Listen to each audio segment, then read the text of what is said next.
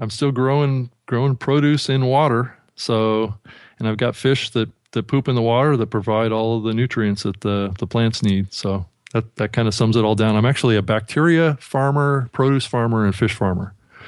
So that's how that all works. Podcast Junkies, episode 53. What is Podcast Junkies, you might ask, if you're new to the show? I call it the podcaster's voice. It's my way of connecting with interesting podcasters who've been doing it anywhere from a year or two to up to 10 years, like today's guest, Rob Greenlee. This episode today is brought to you by Podfly. Podfly makes things easier for me. And why is that?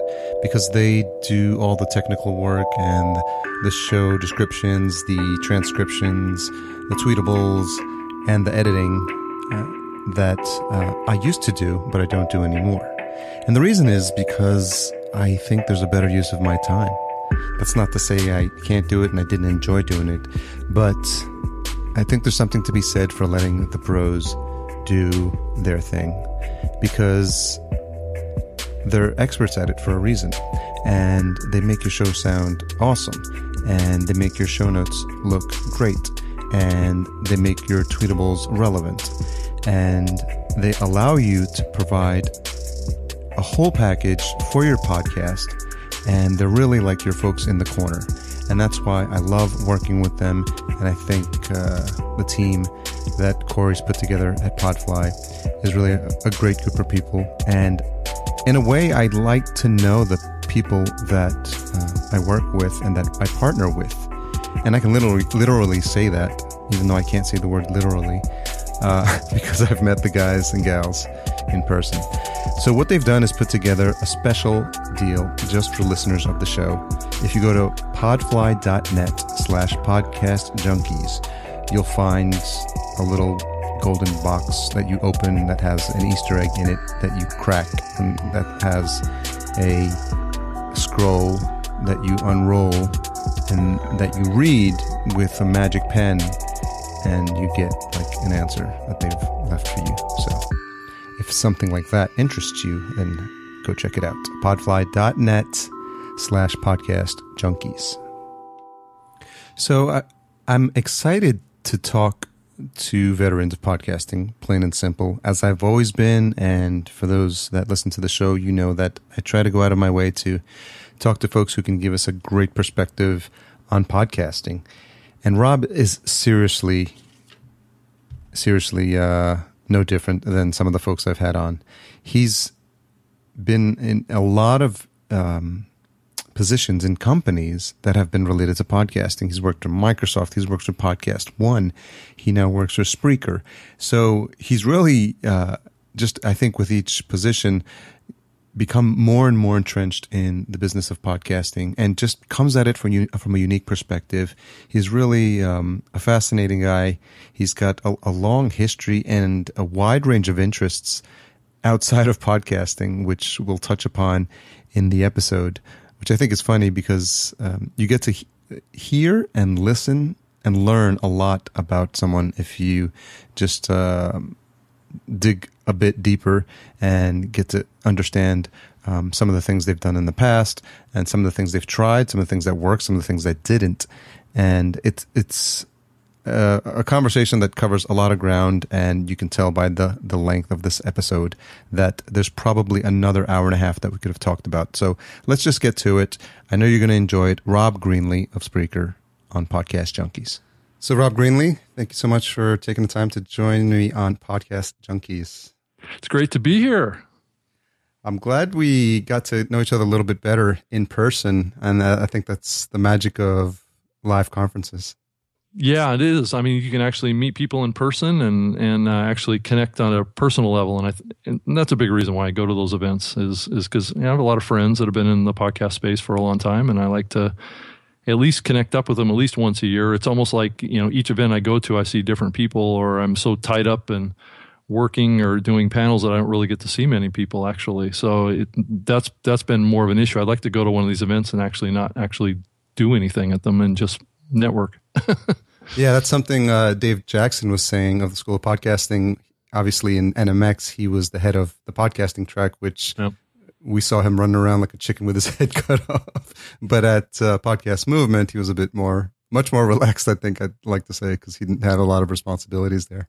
Yeah, exactly. So it's interesting because I was doing a little bit of back catalog research, and obviously, since for someone like you that's been podcasting for so long, it's interesting when you look at your trajectory in terms of how long you've been involved in podcasting, where you got started, and the fact that you can, it's safe to call yourself a true podcast veteran when you think about the fact that you started your first podcast back in 2004, if I have that correct. Yeah, well, I mean, I was doing similar things to it way before that, too. It just wasn't called podcasting. And it was just making my shows available online, through streaming or downloading directly off the website. It just, and some of the pre-podcasting platforms that were out there were more around the same concept of synchronizing with mobile devices, not so much from an RSS perspective, but pre-RSS, more direct data connections between apps and the mobile devices. Like my show was on a platform. Actually, you'd be surprised probably to hear this, but Microsoft was one of the first podcast platforms. They had a product called Sync and Go, which basically enabled audio and video files to be synchronized from Windows XP to a Pocket PC device through their dock. It had nothing to do with RSS. It was all done through a platform that was built between client and server software that was kind of predating podcasting. And what was really funny is that Microsoft killed that almost the same time podcasting started. Bad timing there. So I was on that platform, and I was getting paid. Was it like 25 cents a download? I was getting paid for my show, my radio show back then, to be on that platform. So, now, believe it or not. This was the show you started in 1999? Yes, called the Web Talk World Radio Show, yeah. And what were some of the topics that you would cover? Is it just covering the world of technology, or specifically stuff related maybe to what you were doing with the online radio? Yeah, well, it was more to do with kind of online. Back then, 99, 2000, 2001 was kind of the tail end of the .com collapse. But it was a fascinating time from the standpoint of people just in general were fascinated by the internet and the web at that time. It was like a very mysterious thing, and a lot of TV shows and a lot of companies were starting up back then that were kind of doing cool stuff with the web and the internet. And there is a difference between the web and the internet, but the show was really focused on covering all aspects of the web and the internet, from companies to security to what was happening with the browsers, what was happening with broadband adoption. And I had guests on from Symantec to Microsoft to Google, talking about Gmail and the launch of Gmail, and just really kind of trying to cover the whole space. And he even had stars on from the TV series X-Files on the show, talking about kind of that geek culture and what was happening. Will Wheaton was on the show back then, and just looking at it from all sides. And that's what really changed when podcasting started, was that people started creating shows that were much more niche focus, and that was kind of fragmenting my audience. And so anyway, that's a whole nother story. But there's actually a couple of gems hidden in what you just told me. So can you explain to the listener exactly what is the difference in your mind between web and internet? The internet is just a basically a platform. It's kind of a technical thing, but it's just more a more of a data exchange platform, where the web is very specific to HTTPS file requests, which is different, right? So you have the web, which is a very visual medium, right? You can transfer files back and forth. You can do a lot of things, where the internet is more of a database synchronization, kind of more of a back-end server-to-server type of platform. Email rides on the internet. It doesn't ride on the web. That kind of stuff is really what the difference is. So when hackers do stuff, there's a difference between the web and the internet when it comes to that kind of stuff. I thought for a second you were going to say the internet was a collection of tubes. That has been said before. Yes, I believe a senator up in Alaska actually coined that term.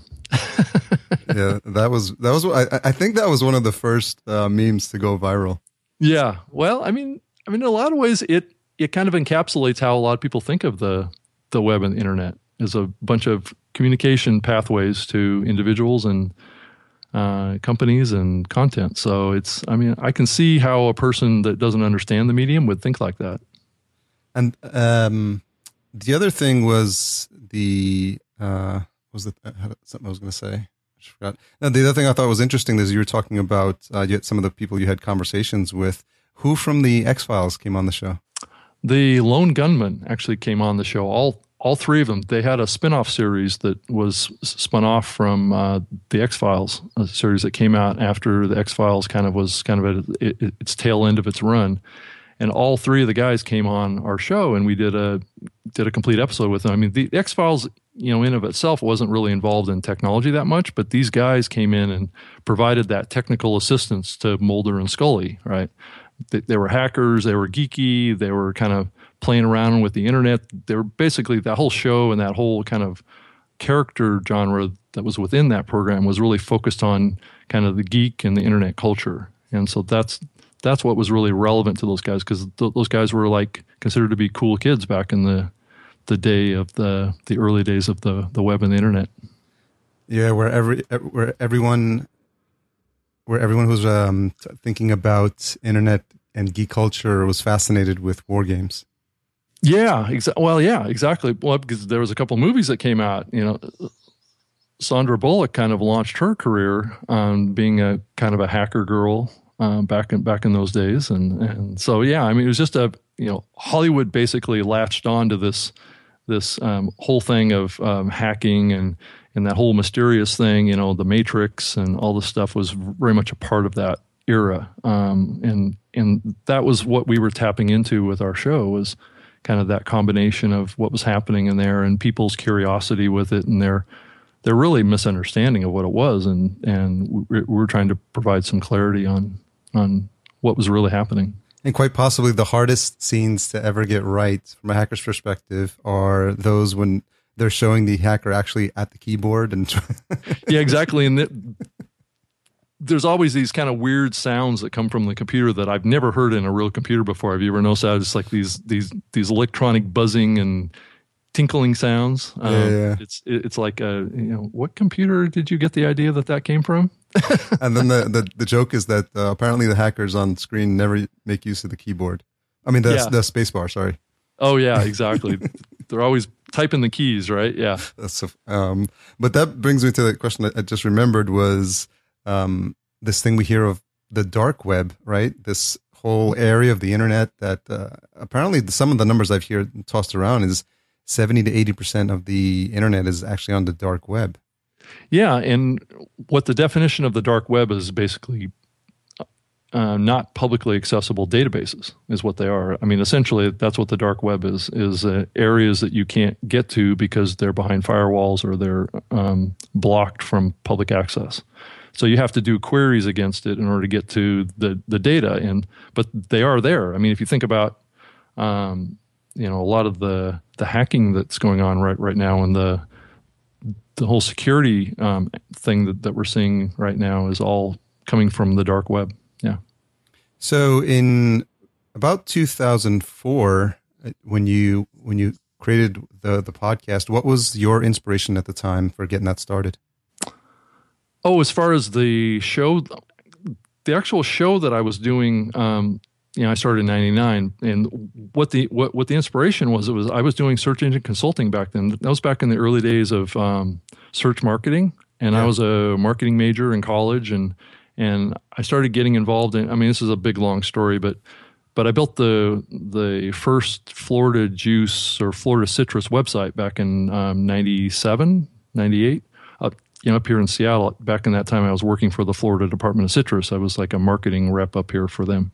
And so I built this website. It's still, the domain name is still active today. It's floridajuice.com. It's not the website that I originally had built, but it's evolved over the many years that that organization has operated that site. But that's what got me involved. Is that I was a marketing major in college, and I got involved in doing kind of grocery marketing, working with fresh citrus and produce and things like that for a citrus commission out of Florida, and started getting involved in building websites and doing stuff like that. And that's what got me sucked into it. And then I started learning about search engine marketing. It was like, the early days of Netscape and the Mozilla browser, and then Alta Vista, and the Excite at Home, search platform. So you go way back to that kind of stuff, and I got sucked up into it from a marketing perspective, and that's what kind of propelled me into going into a radio station and just starting a show talking about the web and the internet and search technology, because I was trying to build my client base, because I was doing consulting with companies, smaller companies that wanted to optimize their presence in the search engines. So you're actually the second guest that's now transitioned from a career related to produce into really? And that's No kidding. Well, Ray Ortega, I don't know if you knew this, but one of the first podcasts he started was Produce Picker or something like that, and where he would go. I'm not sure if it was video, or I don't remember if it was or wasn't video, but he was working in a supermarket, and he wanted to he picked the topic that he knew somewhat about, but I think the premise of the show was like how to pick the right produce. So interesting. Yeah. Well, yeah. I mean, I wound up working in the food business for many years. Actually, in the kind of meat side of stuff. I used to work for Chiquita Brands and Conagra and some of the largest food companies in the country. I spent years working with. I even owned a restaurant for 5 years. What type of restaurant? It was a spiral sliced ham store in Delhi, right by the University of Washington. I owned that for 5 years and wound up going to work for my supplier called John Morel, which was owned by Chiquita Brands, being kind of like a sales rep. So I was selling hot dogs, bacon, and lunch meat to the big grocery chains for many years. Yeah, Costco and places like that. My brother works in food distribution in New Orleans, so I'm a little bit familiar with that industry. I'm curious, since you're doing the restaurant for 5 years, I imagined there was there would be a lot of ups and downs during that time. What was the biggest takeaway for you as a result of running that restaurant? Just how hard it is to run a restaurant. It was located in a mall that was open 7 days a week. So it was the University Village Mall is what it was, and it was basically kind of a little bit like a strip mall, but it was much more elaborate than that. But it was a high-end mall, and I think it was just it was a role of managing people. I hadn't managed employees before, so it was a big learning experience around that as well. I had a lot of college students that actually worked for us and did a lot of catering and things like that. So I think that the big thing was just how complex it is to run a business and keep up with all the taxes and keep up with employees and keep up with suppliers and making product. I mean, so we would make like our own fresh soup there. We'd make sandwiches during lunch. So we had the whole lunch hour rush, and then just the hours and hours and hours. Even during the holidays, because we made hams, we spiral sliced hams and then we honey glazed them. I would especially during Christmas and Easter, I would live in that restaurant. I wouldn't even go home. I slept on the floor in the bathroom. Wow. The honest to God truth for many nights, because I just didn't have time to go home. We had too many orders that had to be made. So are you completely sick of ham at this point? I don't eat it anymore. I'll just put it to you that way. No, I saw way too much ham. I had whole semi-loads full of hams that we actually had in there. I feel really bad about it now because, of all of the pigs that had to die to supply our customers. Yeah, I'm sure when wasn't good. Yeah, when you've seen that much of it, it probably turned you off to it for. Yeah, exactly. Yeah. So coming back to the radio show, if I have the dates correctly, 2004 was when you actually turned that show into a podcast? Or? Yeah, correct. I mean, it's really as simple as adding an enclosure tag to my current blog feed that I had. I had a custom blog that I had built for for webtalkradio.com, and it's just adding the enclosure tag and then adding a link to the MP3 files. It was really as simple as that for me, and then I just submitted it to iTunes, and of course, iTunes really didn't support podcasts for almost 8-9 months after podcasting started. So it was really, those feeds were available in like Juice and a lot of the early aggregators that were out there that came out through, Mr. Curry and Dave Weiner and a few others out there that were working in the space to come out with some software that would capture enclosures from an RSS feed. So what was the driving factor for you to actually do that then? Well, I had been working with this whole concept for a long time around working with other platforms, platforms like Serenade, which is out there that most people don't even remember or even know about, or others that were doing more programmatic syncing between computers and mobile devices back then, Sync and Go, that kind of stuff. So I was already in that mindset already. I was already pushing Microsoft to embrace podcasting. I was involved in working with them back then too. How long did that run? The radio show and podcast and all stuff that I was doing, like with the XM Satellite Radio Network, with the show, I was on 15 broadcast radio stations and 2 or 3 public radio stations with the program. After all things were said and done, and on a lot of live streaming platforms, I stopped it in mid 2006. So it started in 99 and it went to about 2000. So it was almost 7 years that I did it every week, or most every week. It wasn't every single week. And this was about the time you were at Melodio? Yeah, I had started to work at Melodio in late 2005, just after kind of Apple had launched with podcast support, and Melodio was a Seattle startup company that was involved in making applications or Java applications for pre-smartphone phones back in those days, like the Razr devices and Nokia phones and other less than intelligent phones that were out there at that time, and they were in the middle of transitioning from music over to supporting podcasts, because podcast was the hot thing back then, right? So they had a lot of venture investment that came in. I think over the course of me being there for 2 years, I think they had about $24 million in VC investment, working with a lot of the big VC firms in Seattle.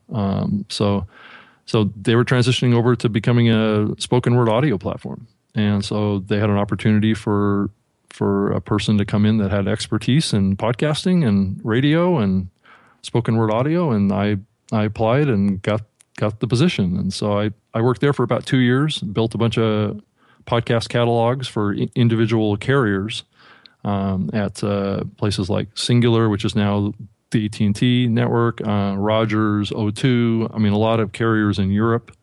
Also built custom catalogs for each one of those, for each of their apps. And each of the apps that were available to each of those carriers were charging like $5 a month to get access to all the data and to get access to the catalogs. And that's what the business model was. And so that's what I did for 2 years. It was basically an extension of what I was already doing with podcasting. So, and then from there, I spent 2 years there, and then Zune was about to launch at a small company called Microsoft, and I applied for that position and wound up getting offered that role over there, basically doing pretty much what I had been doing for Melodio Mobilecast prior to that. So did you leave Mobilecast or Melodio/Mobilecast because you saw some writing on the wall that where they were headed, or the model that they had wasn't going to be viable in the long term? Or I mean, there was a big part of that. They were in the middle of transitioning a little bit more back to music again, so they didn't see as much revenue out of podcasting at that point in that model that they had. So they were trying to hedge their bets a little bit and go back to music, because that's what the foundation of the company was. Is it came out of kind of trying to do the same thing with music, and they found it to be difficult back then to actually do that. And so yeah, at that point I kind of saw the writing on the wall and started looking around for other opportunities. And I had heard that Microsoft was looking for somebody that had expertise in podcasting. because they were about to add the podcast area to their Zune music service. So I applied and pushed real hard and got my way in the door over there and went in for job interviews and did the whole deal that you have to do to get a job over there, and they wound up hiring me. So and it was kind of a dual role. I was kind of focused on launching the podcast area for Microsoft, and then having kind of two connections, one to the content side and then one to the engineering side. So helping them kind of architect the back end of the platform as well as build out the actual content catalog. I imagine in 2007, there's probably a short list of folks who have the skill set that you had at that time. Now, of course, tons of people have podcasting experience, but I wonder or if you could describe a bit of what it was like in 2007 in terms of how many people you knew offhand that had the combination of skills that were necessary for these types of new jobs. There's probably maybe, I could count them on one hand. Yeah. I mean, it was probably maybe 4 or 5 people that I knew in the whole industry that had, enough experience. And it's not so much about experience as much as it is just understanding what the medium was all about. And I think at the time it was the combination of my experience with radio as well as podcasting is what made me stand out. Because back then, I think there was an understanding that radio was still the dominant player and that you were going to have to play with radio when it came to podcasting. And if you looked at the early iTunes charts, there was a lot of radio folks in that iTunes chart at that time, and there still is to some extent today. But really, that chart hasn't changed dramatically in the 10 years that podcasting has been around. As far as who's in there and what type of programs are in there, it hasn't really changed a lot. Which in some ways doesn't surprise me. In some ways, maybe does a little surprise me. But it does kind of speak to the bigger.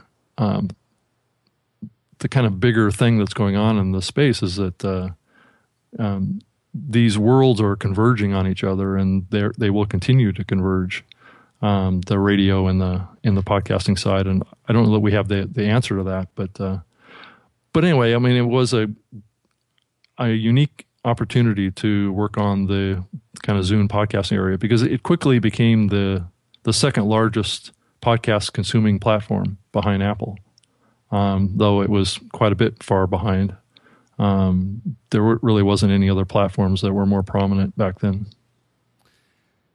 Yeah, regardless, I mean, it must have been an exciting time to be working there with what I imagine was seen as a cutting-edge platform.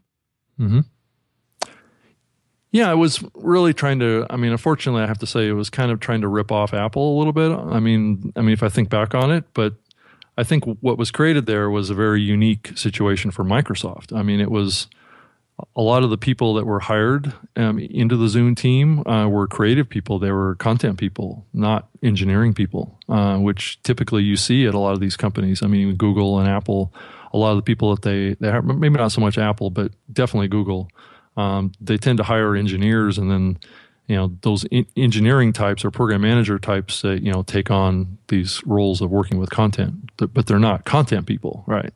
What Microsoft did with Zune was hire content people that didn't really know a lot about technology, but they knew content, and that's what was really exciting for me, was to get amongst that community. I mean, I worked on the music team for Zune for the whole life of Zune, pretty much, and I was the only guy that didn't do music on the Zune team, if that tells you anything.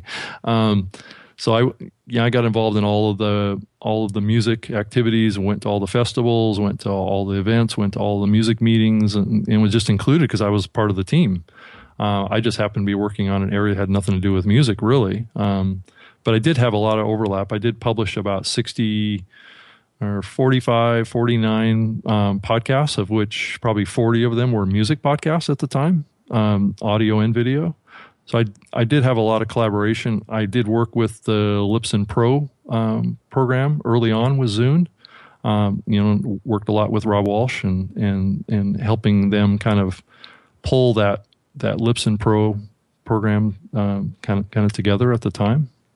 So, and if obviously hindsight is 2020, is there an inflection point or a time when there was a major decision made around Zune where you thought, this is like, if maybe you were in charge, you would have done something differently? Oh, constantly. I mean, it wasn't so much in the early days of Zune because I thought that they were going in the right direction, but it was a process over time of the Zune struggling and that the executive leadership kind of getting cold feet on it, where they started to pull back on their plans and their priorities, and started to really kind of dismantle things at a very slow rate, but clearly things were getting pulled apart and fewer resources were being allocated, and it was like this pullback that took, like, I don't know, 4 or 5 years to fully deploy. And in some ways it's still going on today. I just don't happen to be there anymore. The Zune software is still available and people use it every day. It's still out there. Zune HDs are still being used by probably a couple million people out there every day. So it's still, that $1 billion that Microsoft invested in Zune is still out there. It's just people don't talk about it too much anymore. But I'll tell you, when I post about it on my Twitter feed lights up because there's a lot of people that like to talk about it, like to talk about what they experienced with Zune, because it was it reached a core group of people that are very passionate about Zune. If you post on Zune and you say something positive, there'll be a lot of people that'll jump on and say, "Yeah, I agree." It's funny because once people find, especially early adopters, you find with technology, like if they gravitate and they double down on a technology, they're all in, right? And so they're there for the ups and the downs, and they sort of ride it all the way to the end until pry it out of my cold dead hands. Yeah, exactly. I mean, that's exactly the feeling. I mean, it's not I'm not talking like 25 or 30 million people here that are doing this. I'm just talking about, there's probably a core right now of maybe 10,000 people maybe in the whole world that maybe have an affinity for what happened with Zune, and it just connected with them from a brand perspective. It connected with them psychologically. It connected with them from a community perspective.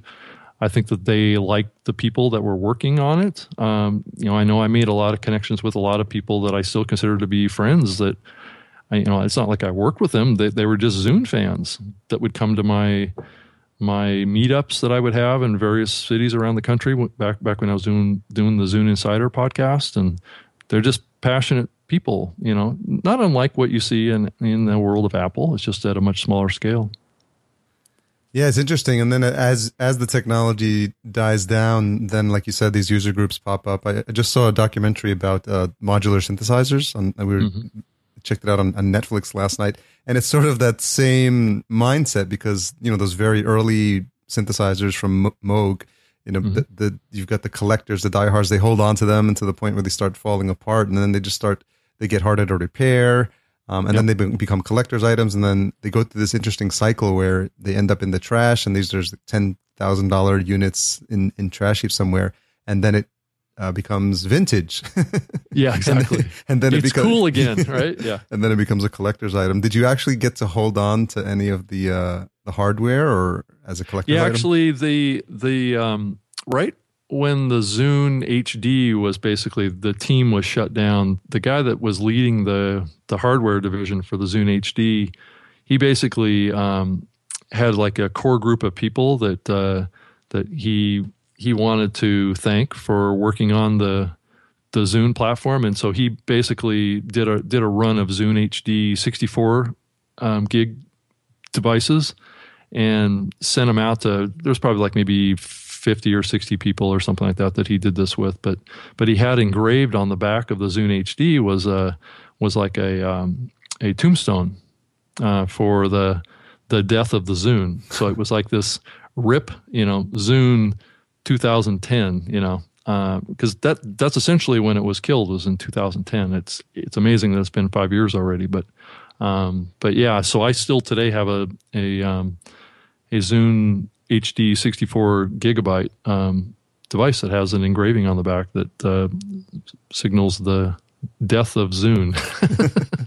So yes, I'll take that to events that I go to, and I'll show people this is actually what a Zune looked like. And it's funny is that I show everybody that I show it to, and maybe they're just being friendly or courteous or whatever, but everybody's blown away when they see it because most people have never seen one.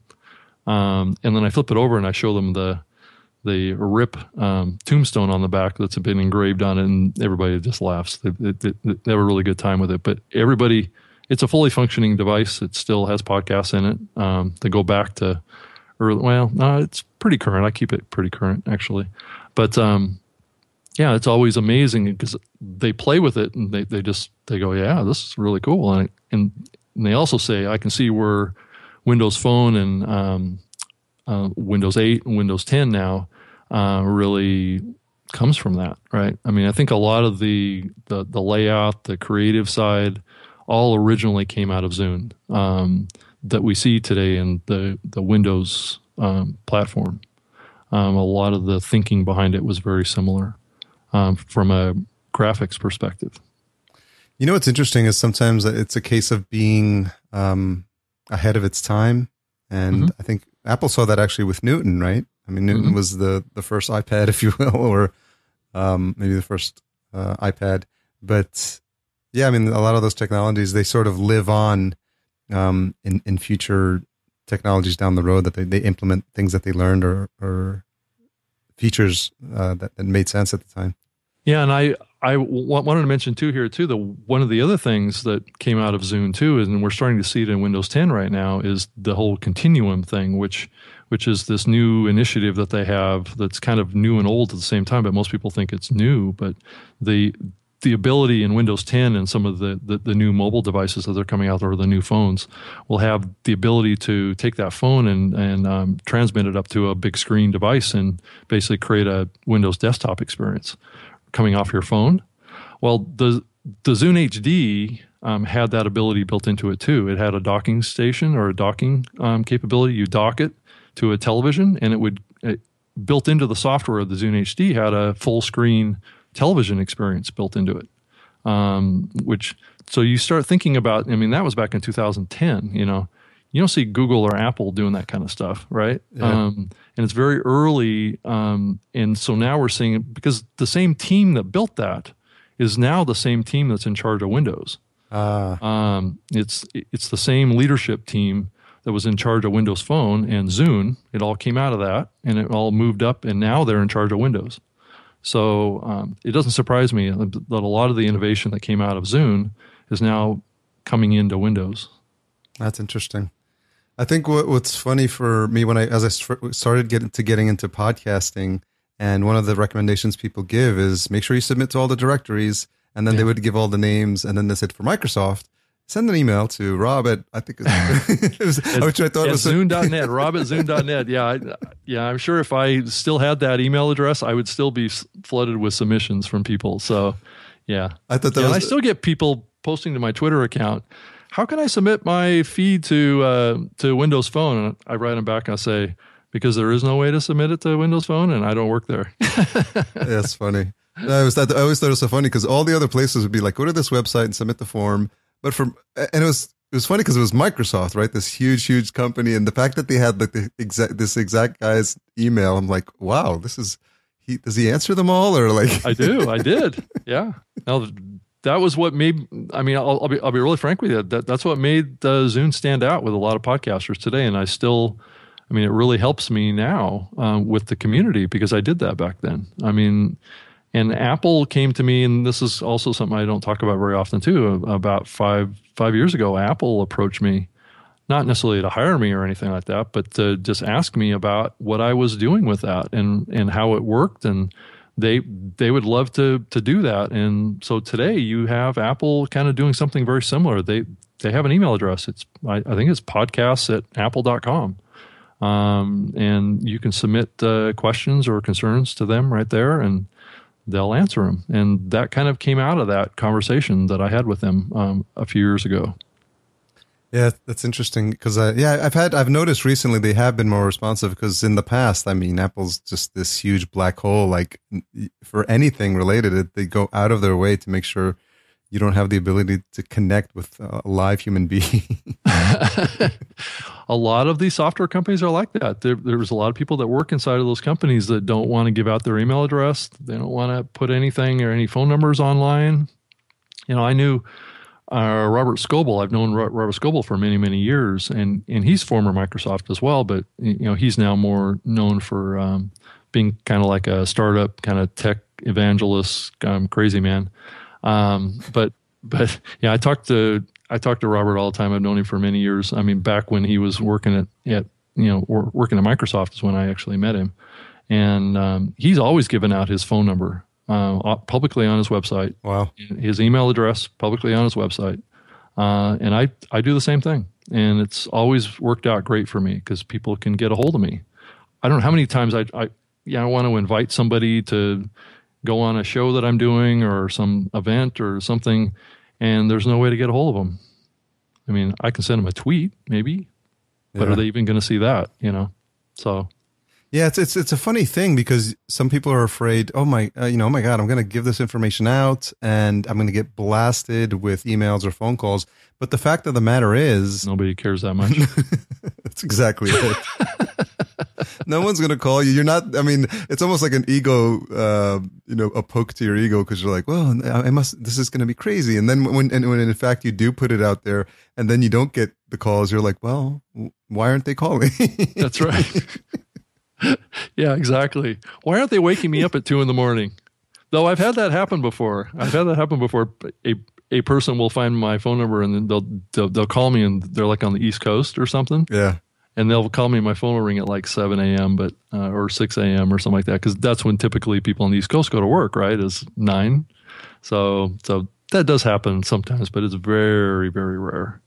So. So then after Zune, you spent about another year working with the Xbox team? Well, yeah, that was a multi-part experience, the whole thing with Microsoft. But, I worked on the Zune team and then I got absorbed into Xbox. It was all kind of a continuum, right? It was all over that was about a 6-year period of time. There was a lot of ins and outs and working with different groups and different managers and different teams. It's probably an hour-long podcast just talking about that. So, and then, so I did that, worked with the Xbox team for a while.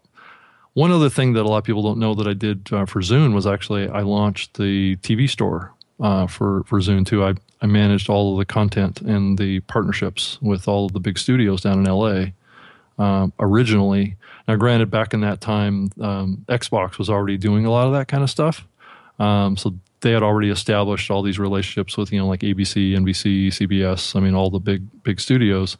But Zune was kind of like becoming the entertainment platform for Microsoft. And honestly, Xbox was a little threatened by that at that time. They were wanting to be the kingpin in that.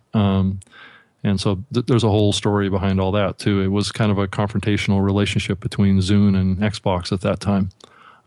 So I was the designated, consigliere? I was the designated target of all of the anguish of the Xbox team at the time around their insecurity of being considered to be the entertainment platform for Microsoft. So as it turned out, they became the entertainment platform for Microsoft, but that's only because everybody killed off Zune.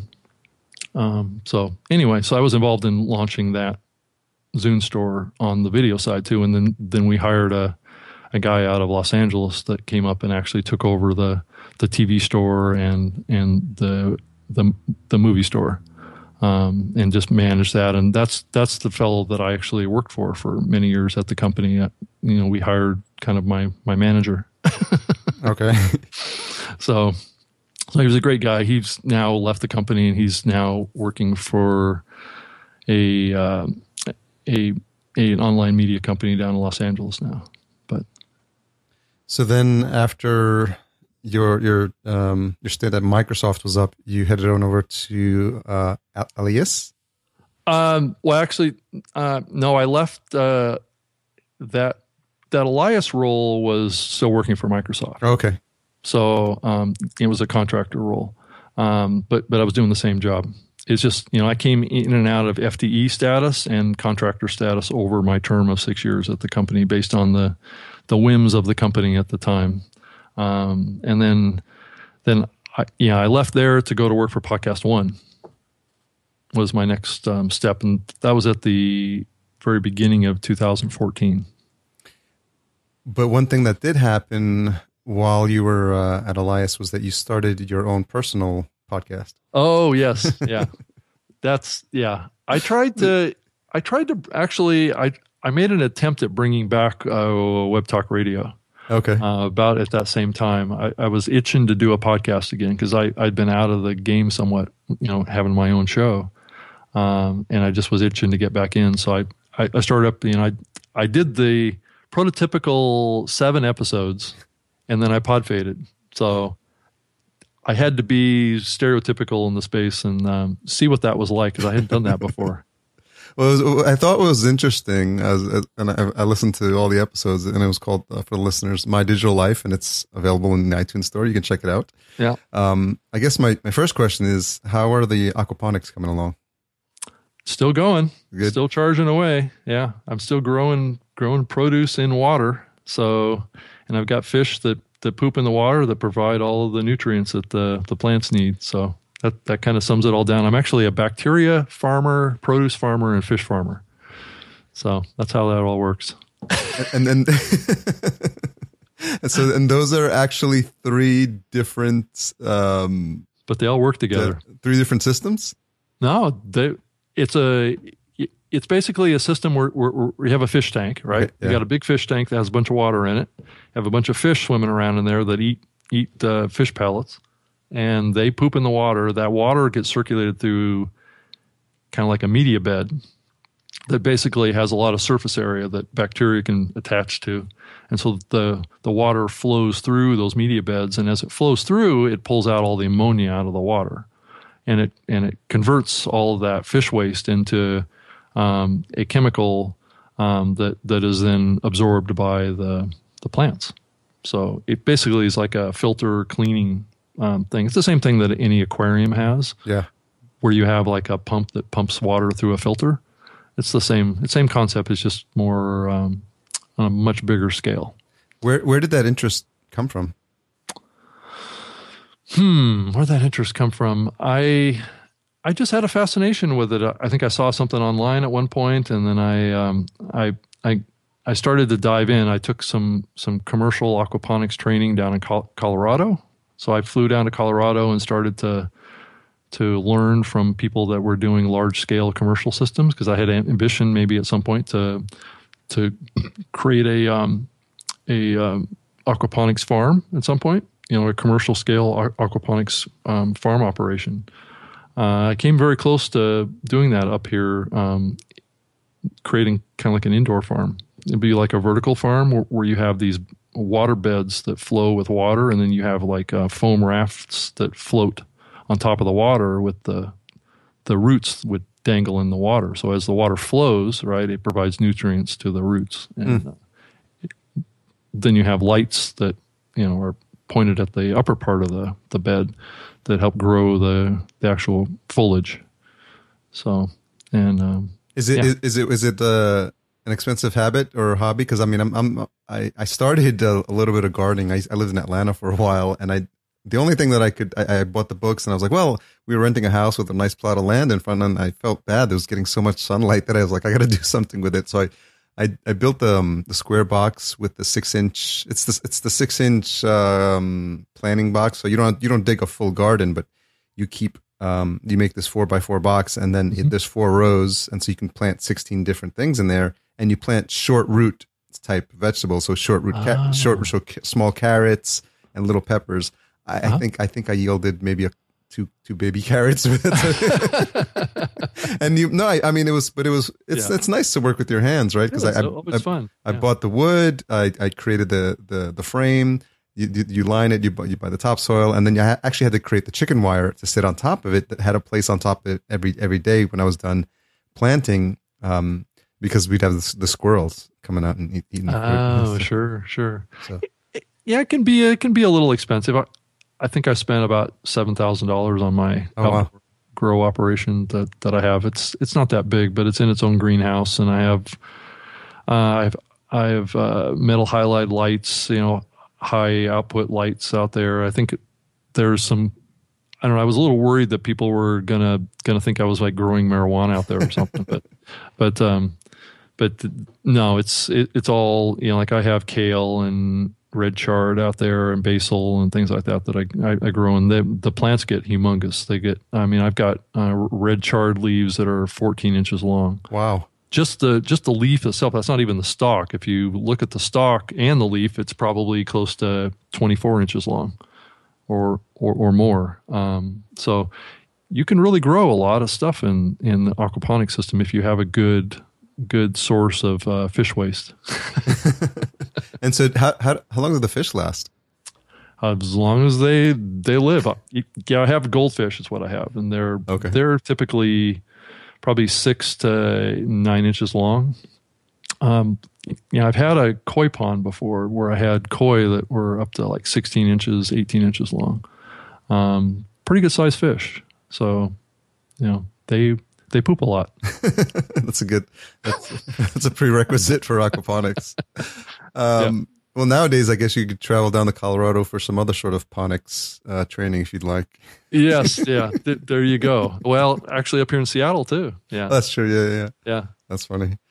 Well, I think it's just so fascinating. Like it's, you said it was such a short run for the podcast, but it's just a fascinating insight because you literally took it as a journal, and I encourage the listeners to go check it out, if only to hear like the range of topics that you covered. I mean, well, yeah, that and I was playing around with a Zoom H2. Yeah. It's a little portable recorder. Actually, I've got it plugged into my system here. I think we talked about it just a few minutes ago, but I was playing around. It was a new device. I was just starting to think about creating content again. It was really just kind of get my feet wet again. I spent so much time kind of working behind the scenes. Now, granted, I had done like the Zune Insider podcast, and I had done, I was doing Todd Cochran's show on Saturdays, the Saturday Morning Tech Show, which is now the new media show. So I'd been doing that kind of stuff, but I really didn't have my own show. So I was just starting something up, and because working in this space, you kind of have to do it if you're going to keep your skills up, and you're going to need to understand what to do. I mean, I could easily have just got absorbed into the helping other people do it and just spent all my time doing that. But at some point, I would have lost some of my skills because I wasn't doing it myself. Yeah, and I would encourage the listeners to just give it a try. I mean, there's nothing wrong with trying it and getting comfortable, like you said, with the equipment, with the way you sound on the microphone, the topics you want to talk about, or anything else that, floats your boat. Some people are really good writers and they end up becoming, prolific bloggers, and they blog every day. But for some people, for like myself, and I imagine a lot of podcasters, we prefer speaking as opposed to writing. Yeah, I'm definitely a little bit better speaker than I am a writer. So, but I do try and write. Actually, I do write for the Pottertainment magazine. Yeah. Yeah. And so the other question related to the podcast is if you still have the Nissan Leaf. I do. Okay. I do. It's a 2011. It's still going strong. There's no degradation in my battery that I'm aware of, or at least that I can tell. It's going great. It's been a great experience having that. I've had it since, it was like, I think the Leaf, the one that I have is about the 2000th car made. So it was one of the early runs. It was actually on the last boat that left Tokyo just prior to the earthquake. Wow. There. Okay. So it just made it out just before the earthquake hit. So it wasn't radioactive or anything. Interestingly enough, and this probably speaks to where my mind was at when I was in Atlanta, I was this close to getting a Leaf. And they came to Atlanta, and they had Leafs you could test drive. And so there was something near the Georgia Dome where they set up a couple of dozen. And I remember I had an appointment because through Nissan I made an appointment. I went to go test it out, and it was just like incredible how quiet the car was. Oh yeah. So it was just fascinating, and then I started thinking about like realistically, like how far can I drive? Because at the time I had to travel to Alpharetta, which was 30 to 45 minutes away. And I was like, oh man, I don't think I could pull it off. Cause that was the concern, right? The charging. Yeah. I mean, I think that the limit that you need to think about is about 30 miles one way. Yeah. Is about probably the best way to be safe that you'll actually make it home again. And you do have to be concerned about that, right? It'd be nice to be able to get home. Yeah, exactly. I mean, I could pull over and plug into a 110 outlet to charge up again, but I'm going to be there a long time. Yeah. Well, I now have the 2014 Toyota Prius hybrid. Oh, you do? Okay. So, I came really close to getting on the wait list for the Model S. Okay. Because I got involved in ordering my Leaf almost like a year before I actually got it. And so, sight unseen, I had never test driven one and never had experience with it. Same with the Model S. I mean, the Model S, I was following that when they first announced it and came very close to putting my $5,000 down on that. And I'm actually in some ways glad I didn't, just because of what wound up happening with that car. It became so expensive. Oh yeah. Where the Leaf was a little more affordable. And I just want an electric car. I didn't really care what it looked like. Is that your only car? Or do you have is that your secondary car? Yeah, I also got one of the first Camry hybrids back in 2007. Okay. So I was on a wait list for that too. And I took what they had available because the car came in and I got a phone call said, "We have a Camry hybrid here. Do you want it?" And I drove down there and I said, "This looks okay. I'll take it." So, but yeah, I've been trying to push the envelope on this because I'm a firm believer in getting off oil as much as we can. Yeah. I think it's going to be the downfall of our civilization if we don't. No, I hear you, man. I remember reading a book called, oh man, what was it? The Last something. The Last Drop of Oil? It was something. Yeah, so it was something about how there was a finite amount of like fossil fuel in the earth. They got the numbers way wrong because I think this is like 1999, and they had predicted it would be like 2005. We'd run out of oil, but they always seem to find new reserves.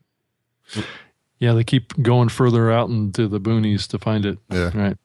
Yeah. So, yeah, I think I'm definitely with you there, and that's one of the reasons why I bought the Prius, and I hope we can get there sooner rather than later.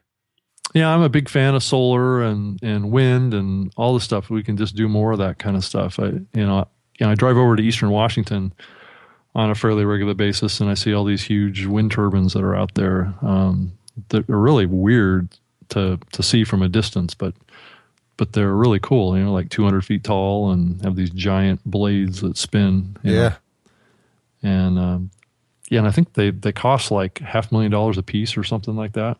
They're pretty expensive. Yeah, we've been to the Coachella Music Festival a couple of times, and on the way there, we see tons and tons of those wind turbines. Yeah. So the other one of the interesting topics that you covered was, in addition to aquaponics and your Nissan Leaf, was actually the importance of the global reach in podcasting. Uh-huh. And you interviewed a couple of women who were international, who were not non-US based podcasters. And those conversations were really fascinating. I tweeted about one of them, I think yesterday or the day before, but I think it's an important point. Maybe you can talk a little bit about it, how we here are so English language US focused when it comes to podcasting that we sort of leave out and forget about this other potential audience and potential reach that we can have and impact. Mm-hmm. Yeah, I mean, that 2-part series that I did on that topic was really, I think, in a lot of ways why I did my own show. Was I just needed a forum to get that out because I had been thinking a lot about that for many years. I've been pushing the Zune organization and Xbox to deploy the podcasting internationally, and so it was always kind of in the back of my mind about what was going on. And I knew Apple was pushing hard into like 181 countries with podcasting or something like that. So it was this topic that I hear rarely discussed here in the U.S. is what's going on outside of the U.S. It's like most of the industry is so singularly focused on what's happening here that they don't think outside of the borders. Even into Canada or Mexico or any other country. So I had been maintaining these friendships with these women that are outside of the U.S. in Germany and Denmark, because they have their ear to the ground of what's happening out there much more than I can or have the ability to. And so I just kind of dove into this topic and started pulling some data from what Rob at Libsyn had shared with me, and also what Todd at Blueberry Raw Voice had shared with me about usage around where the growth is in international consumption of podcasts. And it's like there was this huge growth in China, and then there's this huge growth going on in the South America area, Brazil, Argentina, and how that over time, I believe over the next 5 to 10 years, that's going to be a significant influence on what's happening in the podcasting space. And it's all being driven primarily off of the English language podcast, which has huge implications for U.S. podcasters that most of them don't really understand. And I think one of the other big things, takeaways from that is, and this is difficult to do as you think about being a podcaster, is how do you make your show friendly to 181 countries? I mean, let's be honest. I mean, you could spend the whole 5 minutes of your intro just talking about different countries and their orientations around holidays, and I mean, a lot of podcasts should typically talk about U.S. holidays, or they'll mention it in their shows or whatever. But a person listening in Iraq that's listening to a show, they don't necessarily want to hear about U.S. holiday, right? St. Patrick's Day. Yeah, or 4th of July. That's probably the worst one, yeah. Right? And it just kind of resonated with me. I mean, I don't even do it with my own show sometimes. I mean, I need to orient myself more to an international audience myself. I mean, it just takes so much more thought and effort to think about your show from a global perspective. And I just don't think that really very few people in the U.S. podcasting space even consider the fact that they're being listened to by somebody in some small country in Europe somewhere, or in Bali, or I've looked at many podcasts consumption in many countries. And it's just amazing how many countries. I mean, you get like one listener from Zimbabwe or something like that, but nonetheless, you got one listener in Zimbabwe. It's pretty humbling when you start thinking about it.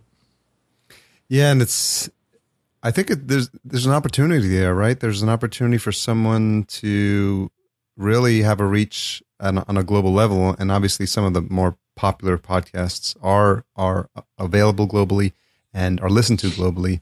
But it's, I'm trying to think of anyone who specifically has a show where the message is global, right? Yeah. And it's unusual. It's unusual. And I think that pretty much human experience crosses borders pretty well. If a person can understand English.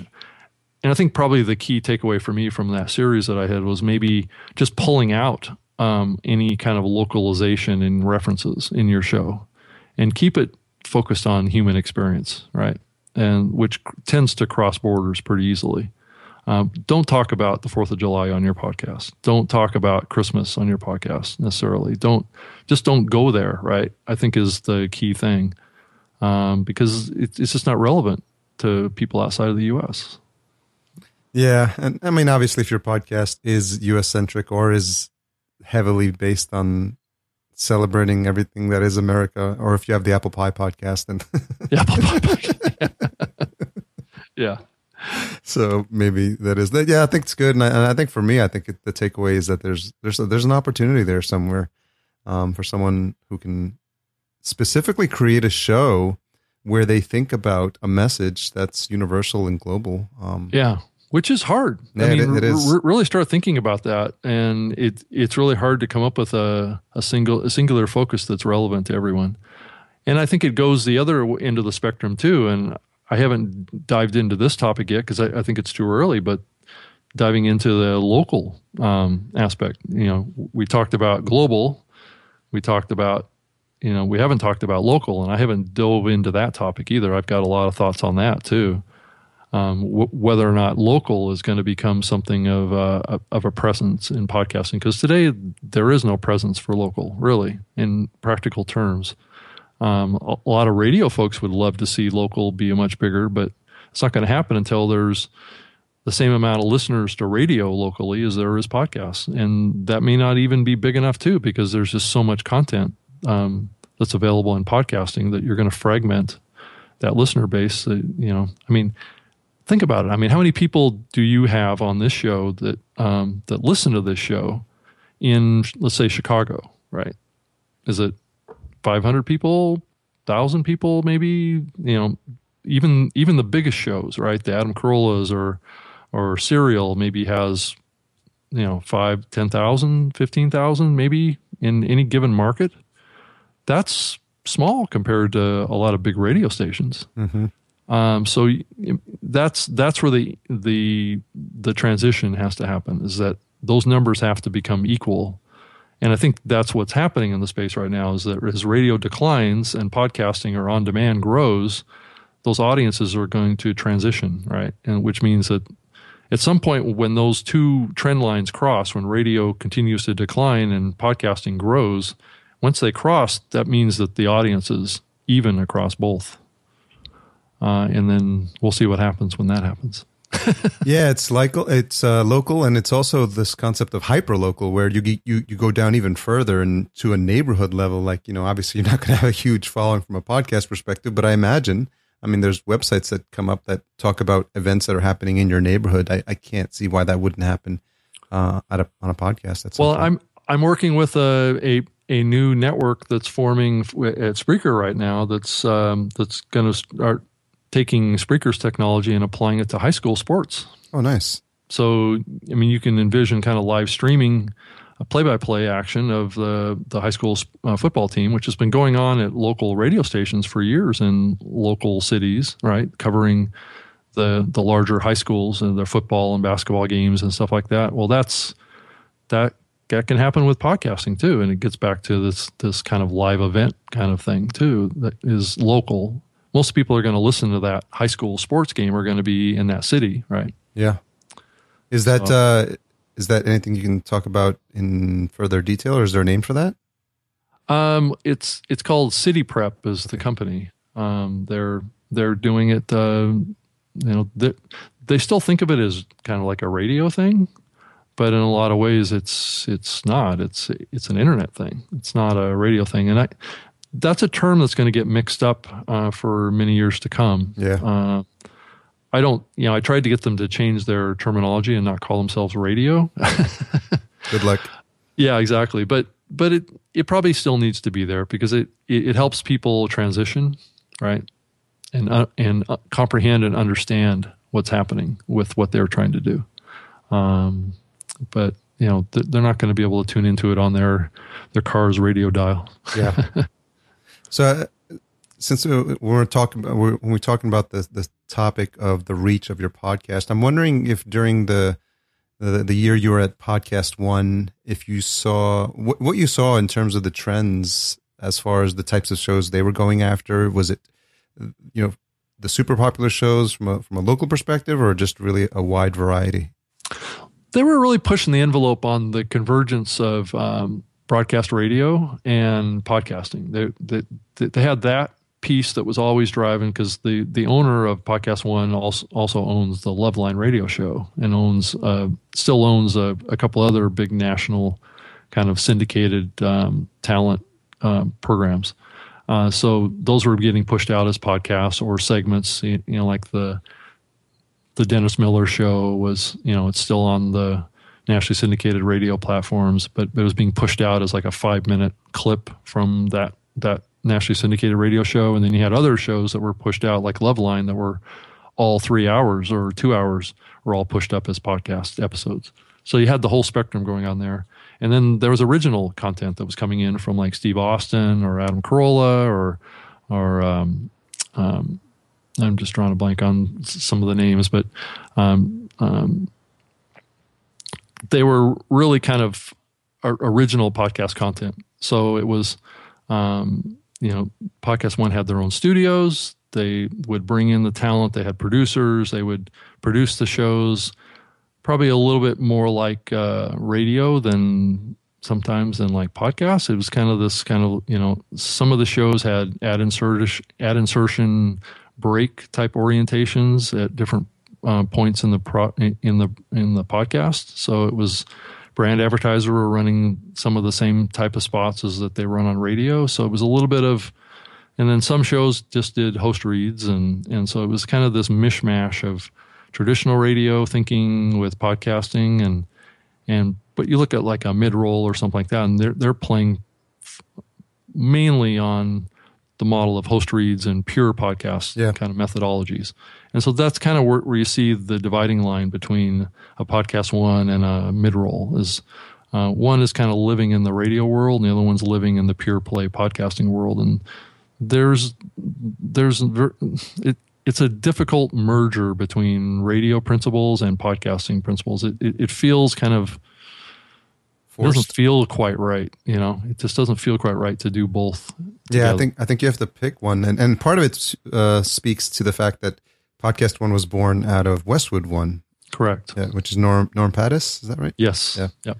So I think he's had that mindset and just trying to apply it. It's a bit jarring for me sometimes, and you can tell when a podcast is either transitioned over from radio or has strong radio influences because you hear, we'll be right back after this break. And I'm like, wait, where are you going? I'm still here. Yeah, exactly. I'm not going anywhere. Yeah. Or you've got the jingle, or you've got, really things that you're used to hearing, like on a drive. Or worse, it's like, maybe I should be doing something else. Yeah. Yeah. And it's, I guess old habits are hard to break. And if you take a radio guy, 20 years of radio, and you put him on a podcast, I mean, that's all he's going to know, and his promo spots and jingles and stabs and all that sort of stuff. Yeah. So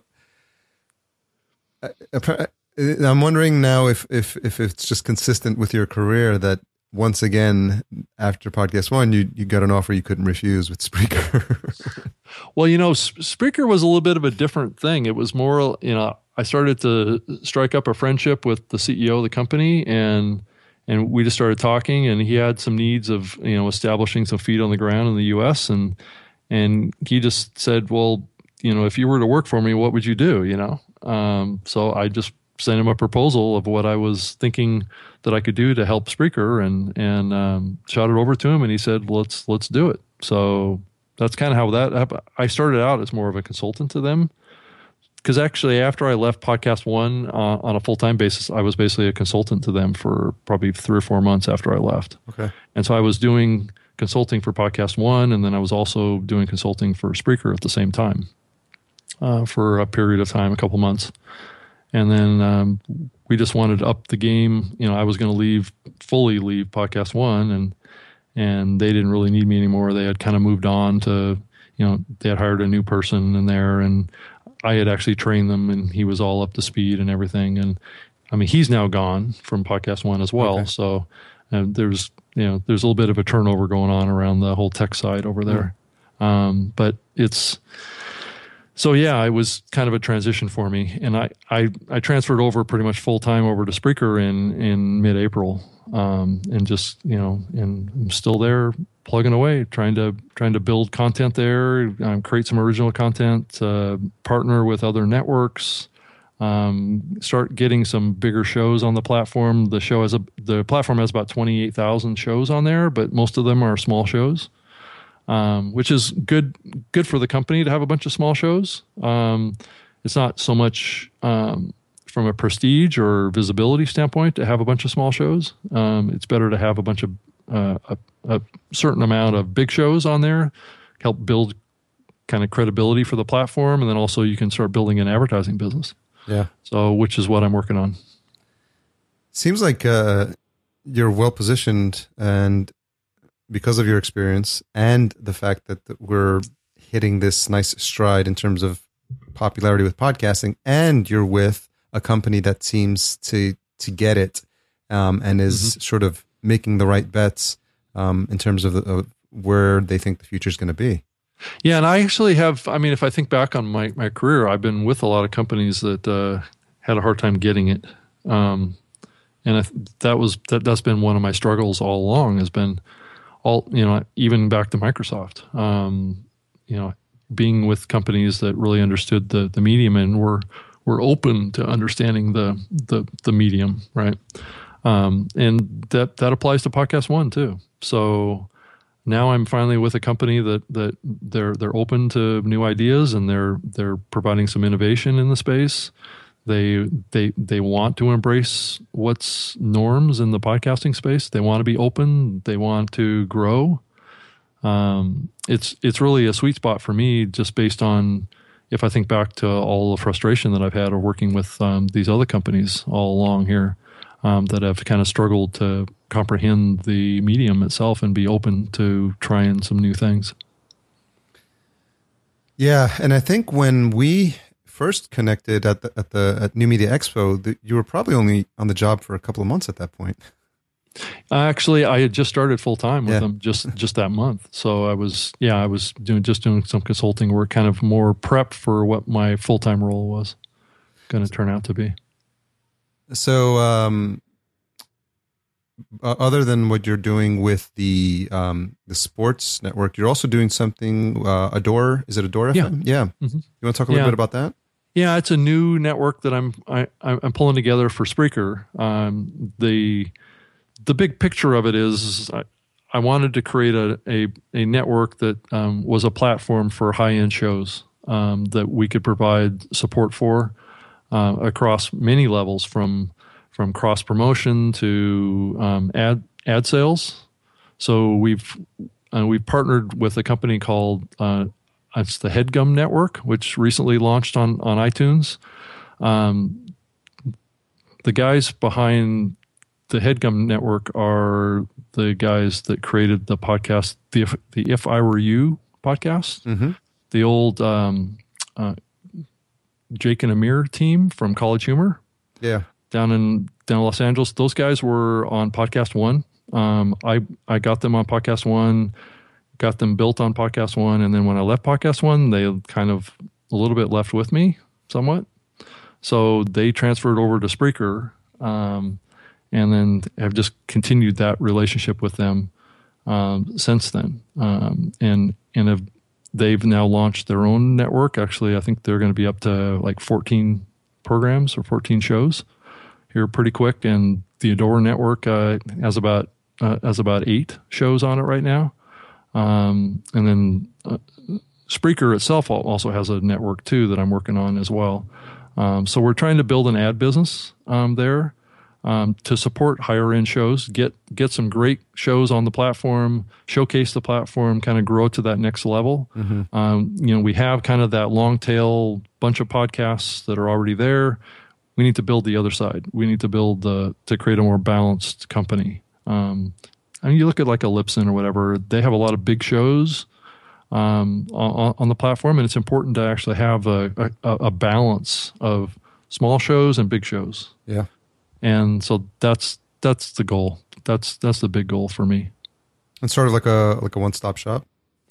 Yeah, I mean, if you look at the big picture of Spreaker, they have creation apps. You can do live streaming on iOS, Android. You can listen to podcasts on iOS, Android, and Windows Phone. So we have apps for on all three of the platforms, and we keep trying to push the envelope on that and try and create syndication opportunities. So if you have your show on Spreaker, we can push it out to all these other platforms as well. So trying to create a real complete solution for podcasters that really hasn't existed before, and then having kind of the ad monetization part as well, kind of built into the platform, and trying to create a complete solution. It's something I've always wanted to do. I tried to do at Microsoft, but I could never get it funded. So, yeah. Yeah, it sounds like the timing is right, and for you to have an impact at that company then. Yeah, definitely. So it's definitely an exciting time. So appreciating your time that you've been spending with me. So I'll just got a couple more questions and then we'll wrap up. Sure. When you think about podcasters, what do you see as the biggest opportunities as, in the next 6 to 12 months? I would say that the biggest opportunities are going to center around. Well, I mean, it depends on what your goals are, but obviously distribution is always important in this space. Though I would say we're in a content era right now, but distribution is key. We've got to get and grow bigger audiences across the board. I'm not talking about grow bigger shows necessarily, though that's going to come with that. But to grow more listeners, which means that podcasting needs to get stronger on all the big platforms. It needs to get stronger on Android. It needs to get stronger on Windows and Windows Phone. It needs to be in all the places where people are that are consuming spoken word audio today. That includes radio. Radio has a role to play in this.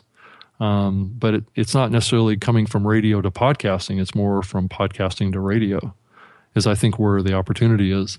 And then the car experience. I think that's the other big key.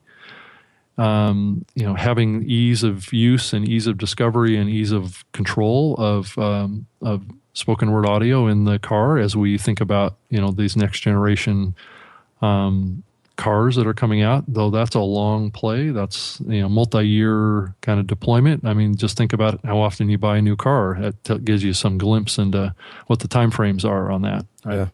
So, and then probably the shorter time frames will be the series and the Siri and Cortana and the Android kind of spoken word. I just said Cortana and my phone woke up and is actually searching on every word I'm saying right now. I didn't even touch the phone. So that kind of emails from podcasts Torres with. Yeah, so it's been he's listening. Cortana's listening to me at all times. So I say, "Hey Cortana," and she wakes up and she starts. She wants to know what I want. That's so funny. That's a little glimpse of what's coming around podcast discovery too. I mean, look at the Amazon Echo, which is another example of this. If you get your podcasts in iHeartRadio, which Spreaker has a relationship with, or I believe TuneIn as well have data integration with the Echo, which is a voice-activated control unit, not unlike Siri and Cortana. But you can just put in your home and it connects to the Wi-Fi network, and you can just verbally say, Cortana or Echo, play me... Podcast Junkies, or This American Life, or whatever, and it has the ability to go in and find the latest episode and start playing. Yeah, that's a good point. So ease of management, ease of discovery, simplicity, I think is the key to growth. I mean, you think about how big radio got. It was just because you got in the car, turned the ignition on, and it started playing something, right? You didn't have a lot of control over what was playing. That's what's different now, right? You're going to have control over that, and the technology is going to know what you like to listen to when you like to listen to it. And when a new episode is out of your favorite podcast, guess what? It's going to play that for you at the next opportunity because it knows that's what you want. Very cool. Yeah, exciting times indeed. And I feel like every 6 months there's something happen, some new technology happening. It's a fun time to be a podcaster. It is. It's always a fun time to be a podcaster, though. So thanks so much, Rob. You've been extremely generous with your time. And I think for a lot of listeners who are familiar with the history of podcasting, you're seen as somewhat of an elder statesman in the field. And I think it just speaks to your dedication, your passion, and your love for podcasting and the fact that you're always out there as a champion for it. So for that, I definitely appreciate it. And I think it's infectious, and I think it's helpful for new folks coming in to see that there's people like you that are so accessible, because I don't know that there's anyone that's probably more accessible if you're giving out your email and your phone number. Yeah. There's a few others that do it out there, but it is kind of unusual these days. Yeah. Yeah. So thanks for all that, and thanks for everything you've done for podcasting. Yeah, well, thank you for all you're doing and doing these deep conversations to get to the meat of the matter with various people in the space. I think it's great. Yeah, it's fascinating, and I'm sure the next 50 are going to be even more fascinating. There's always a lot of interesting people left to talk to. You've got your own show with Todd Cochran, the New Media Show as well. So, and I'm sure you can vouch for the fact there's still a lot of interesting voices out there. Oh yeah, definitely. And we haven't discovered them all yet. I haven't had them on the show. I would love to get, I'm constantly after certain people that I just can't seem to get on the show, that their schedules don't align up, or they have kids, and that Saturday morning is a tough time to do a show. Yeah. Well, that's true. Saturday morning. So, other than whatever provided, what's the best way for people to track you down if they want to talk to you? Yeah, I would say that on a weekly basis, the two shows that I do, the Spreaker Live show, which is on Wednesdays at 3 p.m. Pacific and 6 p.m. Eastern, actually just go to SpreakerLiveShow.com. You can find it right there. It's pretty simple. And then my Saturday morning show at 9 a.m. Pacific Standard Time with Todd Cochran, the New Media Show, and that's at newmediashow.com as well. And on Twitter at Rob Greenlee. Those are the easiest ways. And I do have a website, robgreenlee.com. That's with 2 E's on the end. That's awesome. Thanks for that. And I'm sure folks will be reaching out to you with podcast-related questions. Oh, bring it on. Bring it on. Especially with the variety of topics that we covered. I think there's going to be a lot of fodder there. Yeah. Yeah. Well, thank you. So I think we covered a lot. Wouldn't you agree? It's a testament to someone who is so interesting that I could just go on a bunch of different tangents and cover everything from aquaponics to his love of electric vehicles to obviously his tech background, and then everything that led into podcasting, radio, so many things to cover. I'm so happy that I got the chance to finally speak to him, and it went just as I had thought it would. And I'm glad I got the opportunity to meet Rob in person at the past two conferences that I've been to. And I think that just allowed me to connect a bit more, and I think it allowed for a conversation that was wide-ranging and fluid and fun. I always want them to be fun. I want everyone to have a good time, including you, the listener. So I hope you really enjoyed that and would love your feedback. Now, if you want to support this show, which I know you do, then check out podcastjunkies.com for the links to iTunes. You can go there and leave a subscription. You can't leave a subscription. You actually have to subscribe, and then you leave a rating and a review, and you can make it anywhere from 1 star to 5 stars. I think I hear traffic. Anyway, one take. We're going to do this. You're going to leave a review, and I'm going to be happy, and then I'll talk about you on the show, and then your friends will hear you, and you'll be famous, and you'll be like, oh my God, Harry mentioned me on the show. The only way to do that is leave a review so I can read it, and then we can hear it. Thanks for your support. Thanks for your love, and thanks for everything you guys do to keep me motivated to keep the show going. Every week I get a different comment. Sometimes it's on Instagram, sometimes it's on Twitter, sometimes it's on Facebook, or it could be a retweet. I look at them all, believe me, and they all bring a smile to my face. So this week's podcast retention hashtag is Zune Lives, in honor of the Microsoft Zune. May it rest in peace. So Zune is Z-U-N-E, lives, L-I-V-E-S, one word, hashtag Zune Lives. If you made it this far, you're awesome.